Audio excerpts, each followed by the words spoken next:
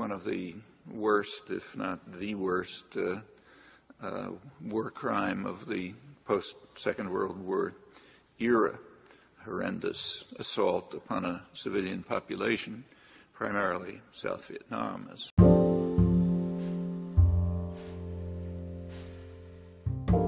That was Noam Chomsky describing the Vietnam War, which I think is quite an interesting war because we actually learnt about in secondary school, which is why I decided to do this podcast.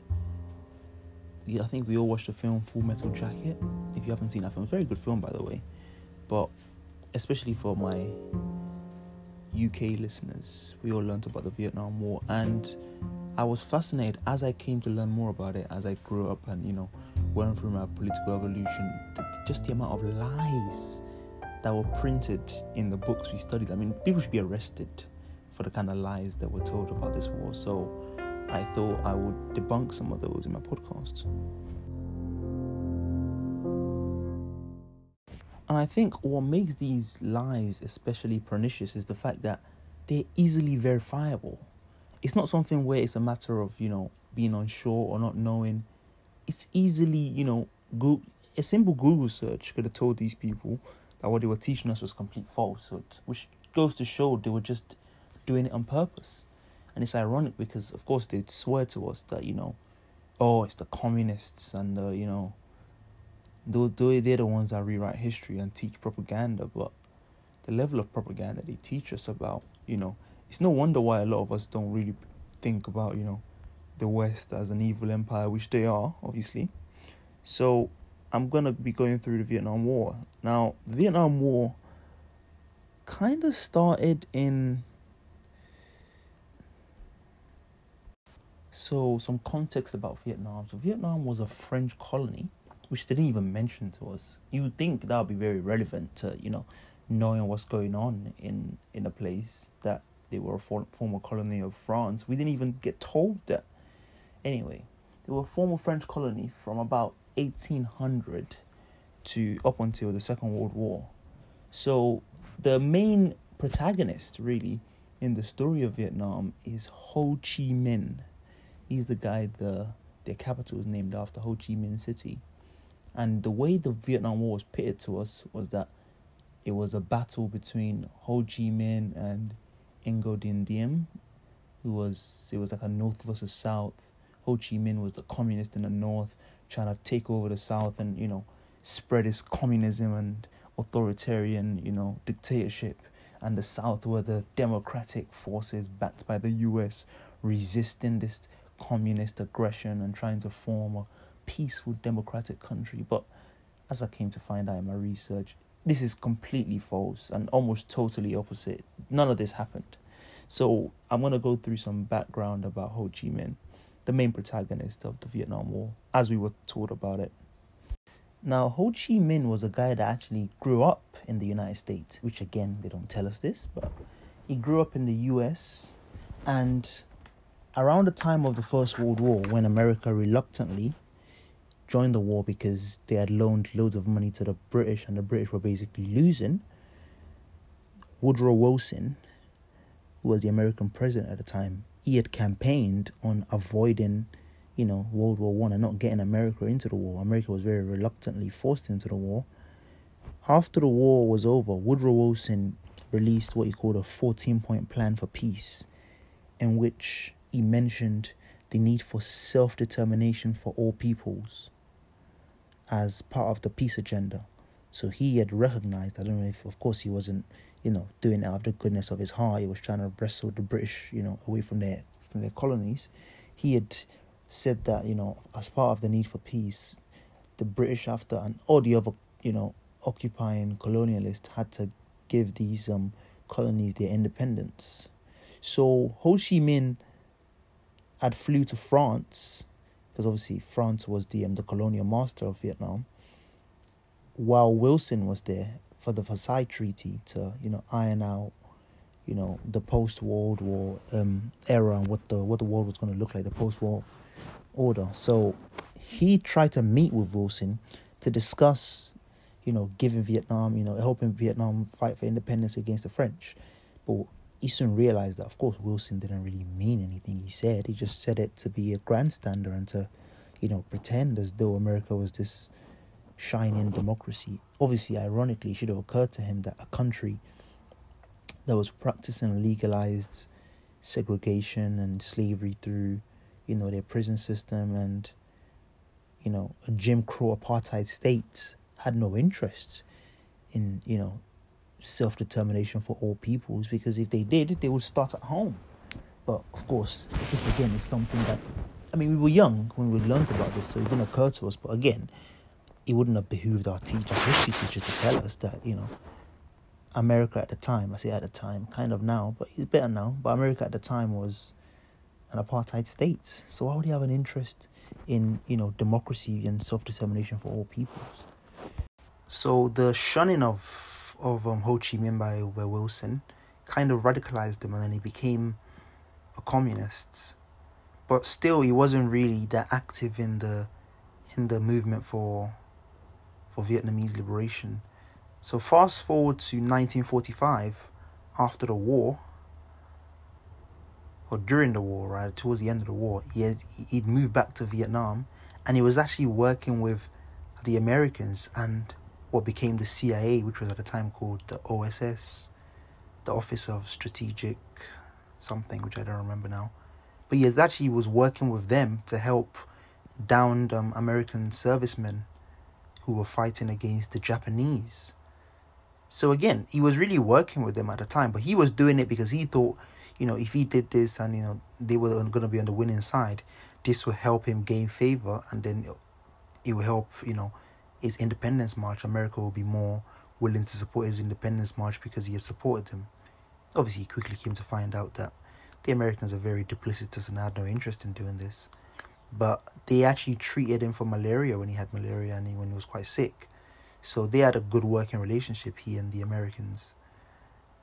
And after the war was over, he was again, the Americans and Roosevelt, they again did their grandstanding of, everyone has to have self-determination. We have to, for us to have peace and things like that. We have to release these colonies and etc., etc., etc. So he was again, very optimistic. So he actually drafted the Vietnamese Declaration of Independence based on the U.S. Declaration of Independence. We hold these truths to be self-evident, that all men are created equal, that they are endowed by their Creator with certain unalienable rights, that among these are life, liberty, and the pursuit of happiness. So again, a country which, at the time, it was written by Hitler in his book Mein Kampf, that he had modeled some of the, racist apartheid policies towards the Jewish people. He had modeled that on how the US treated its African American population. This is, again, probably not the best example to be asking, advice on how to form, a civil democratic society. But, it was what it was. So at the time, the president of the US was Harry Truman, and he was, talking about rebuilding the world and rebuilding Europe and things like that. So because of wanting France to exploit, the riches of Vietnam to rebuild, Harry Truman basically refused to support, any type of Vietnamese independence. He actually tried to basically restore the French authorities, because that was when, after the war, the Americans were, crazy about communism and anti-communism and the Red Scare and things like that. They had seen how effective it was for a brief period, during the Russian Revolution of 1917, and they didn't want that kind of thing again. I think we should remember that when the Russians had their revolution in 1917, they were sieged on all sides by the Americans. The Americans actually invaded Russia in 1917 when they had the revolution.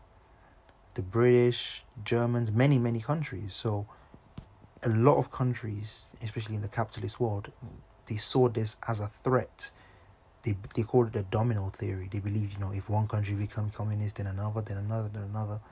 And so they didn't even want any country to become communist. So they were, again, vehemently opposed to Ho Chi Minh because he was a communist. So fast forward to the 1950s, when the Korean War broke out, the Chinese and the Soviets, they were the two communist states that made up the main part of the Eastern Bloc. They started to support the North Vietnamese, which was called the National Liberation Front. It wasn't actually limited to North Vietnam, it was actually largely in South Vietnam as well. So they started to support the movement of the Vietnamese to become a communist republic, essentially. This was when the US really started spending a lot of money. So by that time, the US was spending 80% of the total French budget for trying to maintain their colonial grip on Vietnam. So 80% of it came from the United States. So they were heavily involved at the time. So again, it wasn't the way they told us that, it was between North and South, and the Americans decided to help the South because, they wanted to preserve, democracy and etc., etc., etc. They were well into it well before that. So in 1954, the French suffered a very, very embarrassing defeat to the National Liberation Front, which is the NLF, which became derogatorily known as the Viet Cong. That's actually quite a racist term, but anyway. The French lost to the NLF, and so there was negotiations in Geneva, the Geneva Conference of 1954, in which they partitioned Vietnam into two sides, the North and the South, and then said elections will be held to reunify the country, very, very soon. Now, the Americans were so terrified about this that the President Eisenhower, who had been the supreme Allied commander in the war, in World War II, his advisors actually, some of them suggested they nuked Vietnam. They were that terrified of Vietnam becoming an independent nation. Again, this was never mentioned when they told us this in secondary school. It was never mentioned that, Vietnam just defeated the French, which caused this to happen. None of this is mentioned. I mean, this is the quality of education we have in this country. Anyway, at the time, the US had their puppet in the South, Ngo Dinh Diem. He was the president of the South, but he had no legitimacy. You have to remember that one of the crucial things that he told us about the war, which was that it was North versus South, and, the South was... It's completely false. The South and the North were basically one, but the South had, the US puppet that was pretending that he had popular support and pretending he was president when he was president of nobody. Nobody listened to him. A lot of the popular movements were in the South and the North. So it wasn't North versus South. It was really the whole country against the neocolonialism of the US and the French. And really the rest of the Western world, because no one tried to help them apart from the Eastern Bloc, obviously. So that's very, very important to remember. So by this time, the US had already started bombing Vietnam. So you move into like 55, 56, 57. And this was a lot of the bombing from 1954-ish, when they started bombing, up until 1965. They only bombed the South. So again, this goes to shatter the myth that it was, again, North versus South, and they were defending the South from some kind of northern aggression. They were bombing the South first. So what they initially did from between 54 to 59 is that they tried to delegitimize the whole political process. They didn't want any political process because they knew, the country would be unified under, the communist regime at the time, which was very popular again. It wasn't just some kind of authoritarian thing. It was a very massive support, in the rural communities, in the farming communities, which is obviously made up 95% of Vietnam at the time.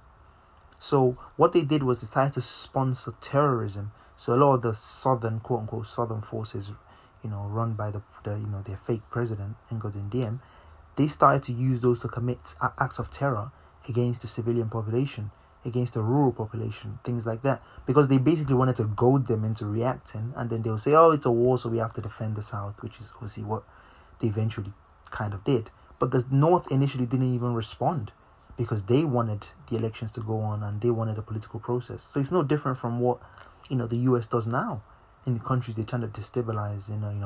Did it in Iran, did it in Chile with Allende, they'll, sponsor some unrest, and then when everything blows over, we have to go in to help them because, the country's a mess now. They actually tried to do it to Venezuela, 3 weeks ago. They tried to get, these 2 American mercenaries and some Colombians to invade Venezuela. And then when, everything starts to go crazy, then they'll start reporting, oh, chaos in Vietnam, chaos in Venezuela. We have to invade, we have to, restore democracy, etc., etc. But the North initially didn't respond until the violence basically got out of hand. The US basically started bombing to prevent any elections or any political process. And they started bombing in the South because they basically didn't want the South to have elections to basically reunify with the North and become one country again. It's kind of like what they're doing right now actually in South Korea. That's the best example, South Korea and North Korea. Their reunification is being blocked by the US. That's why the US has 30,000 troops in South Korea, even though the war has been over for since the 60s.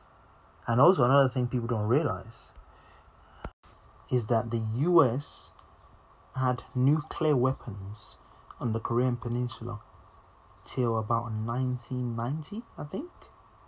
So I want people to factor this in when they say, the North Korean dictator has nukes and is threatening the world. They had nuclear weapons on his border until 1990. How would you react if the only country that's ever used nuclear weapons twice has nukes on your border? Would you just say, well, it's nothing, I trust them, they're good moral actors acting in good faith? Of course not.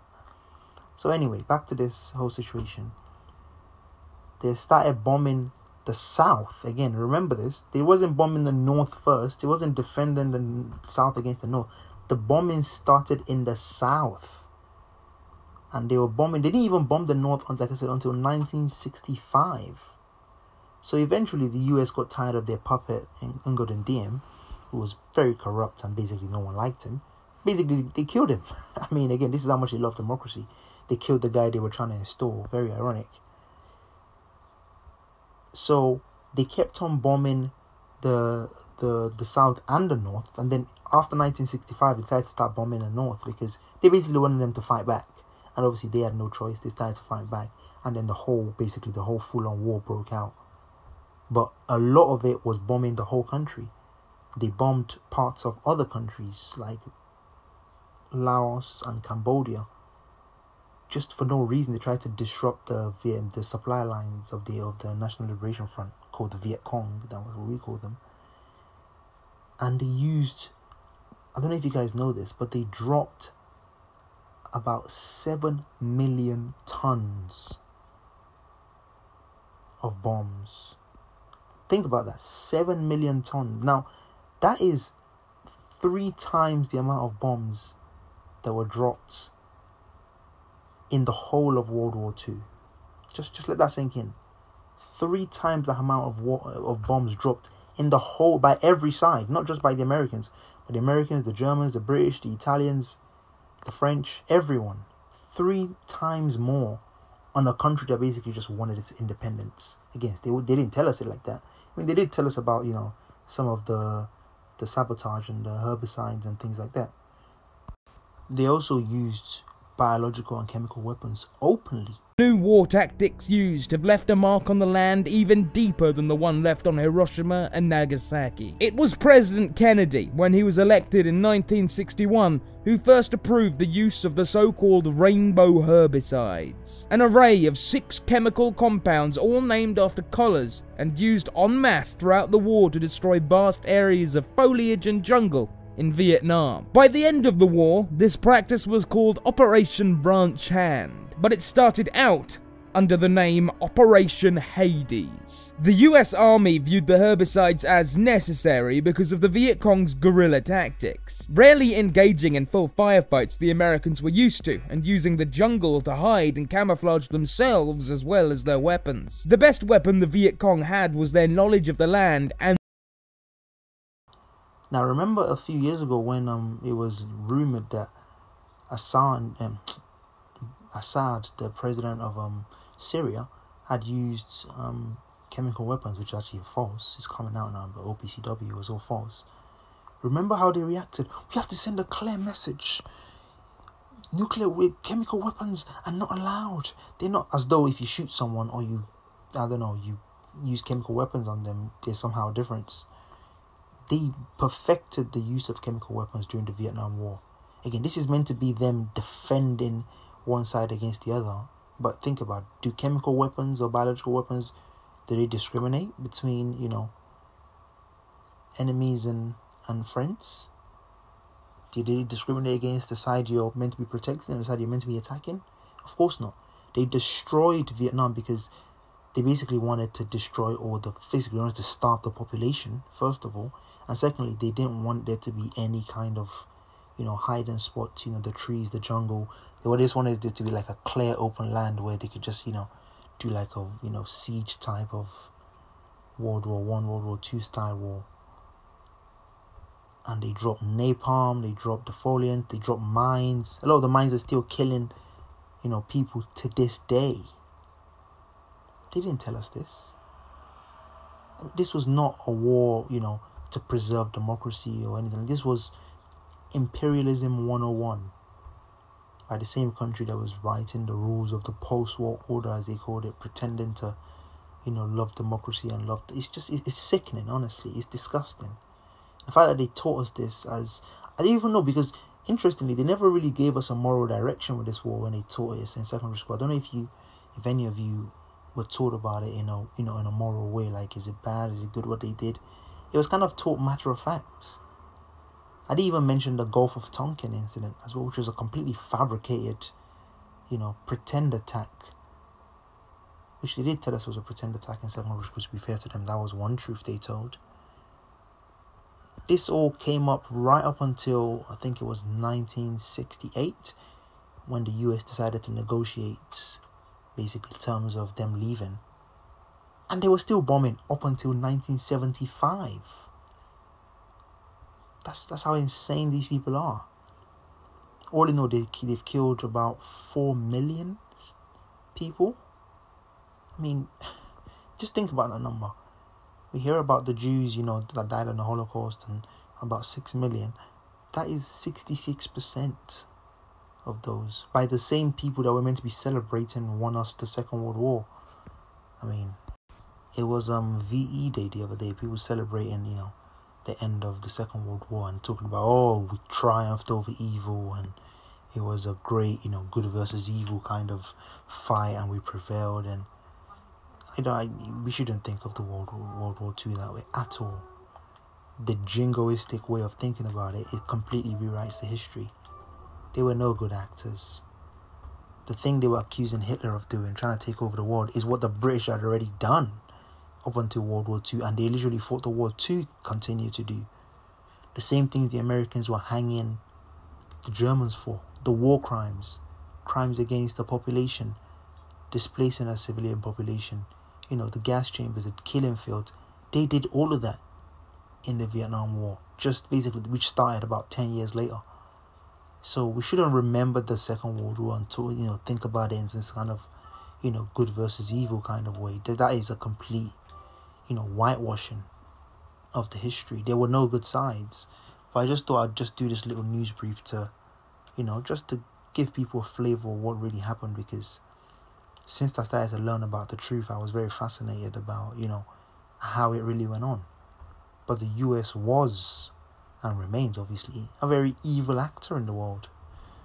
Very pernicious, very immoral, and they continue to this day. So hopefully that gave people a good insight into what really happened. So I think I'm going to leave it there. Like I said, I didn't want to make this podcast too long. I just wanted to, give some of the quick facts about what really happened and, enlighten people, because I think it's quite interesting, because we did learn about this war, in secondary school, a lot of us anyway. And like I said, the kind of propaganda we were taught, would give what they claim North Korea do a run for their money. So hopefully you found it very educational. Do subscribe and rate my podcast, please, on Apple Podcasts. That's where it is. And I'll leave it there.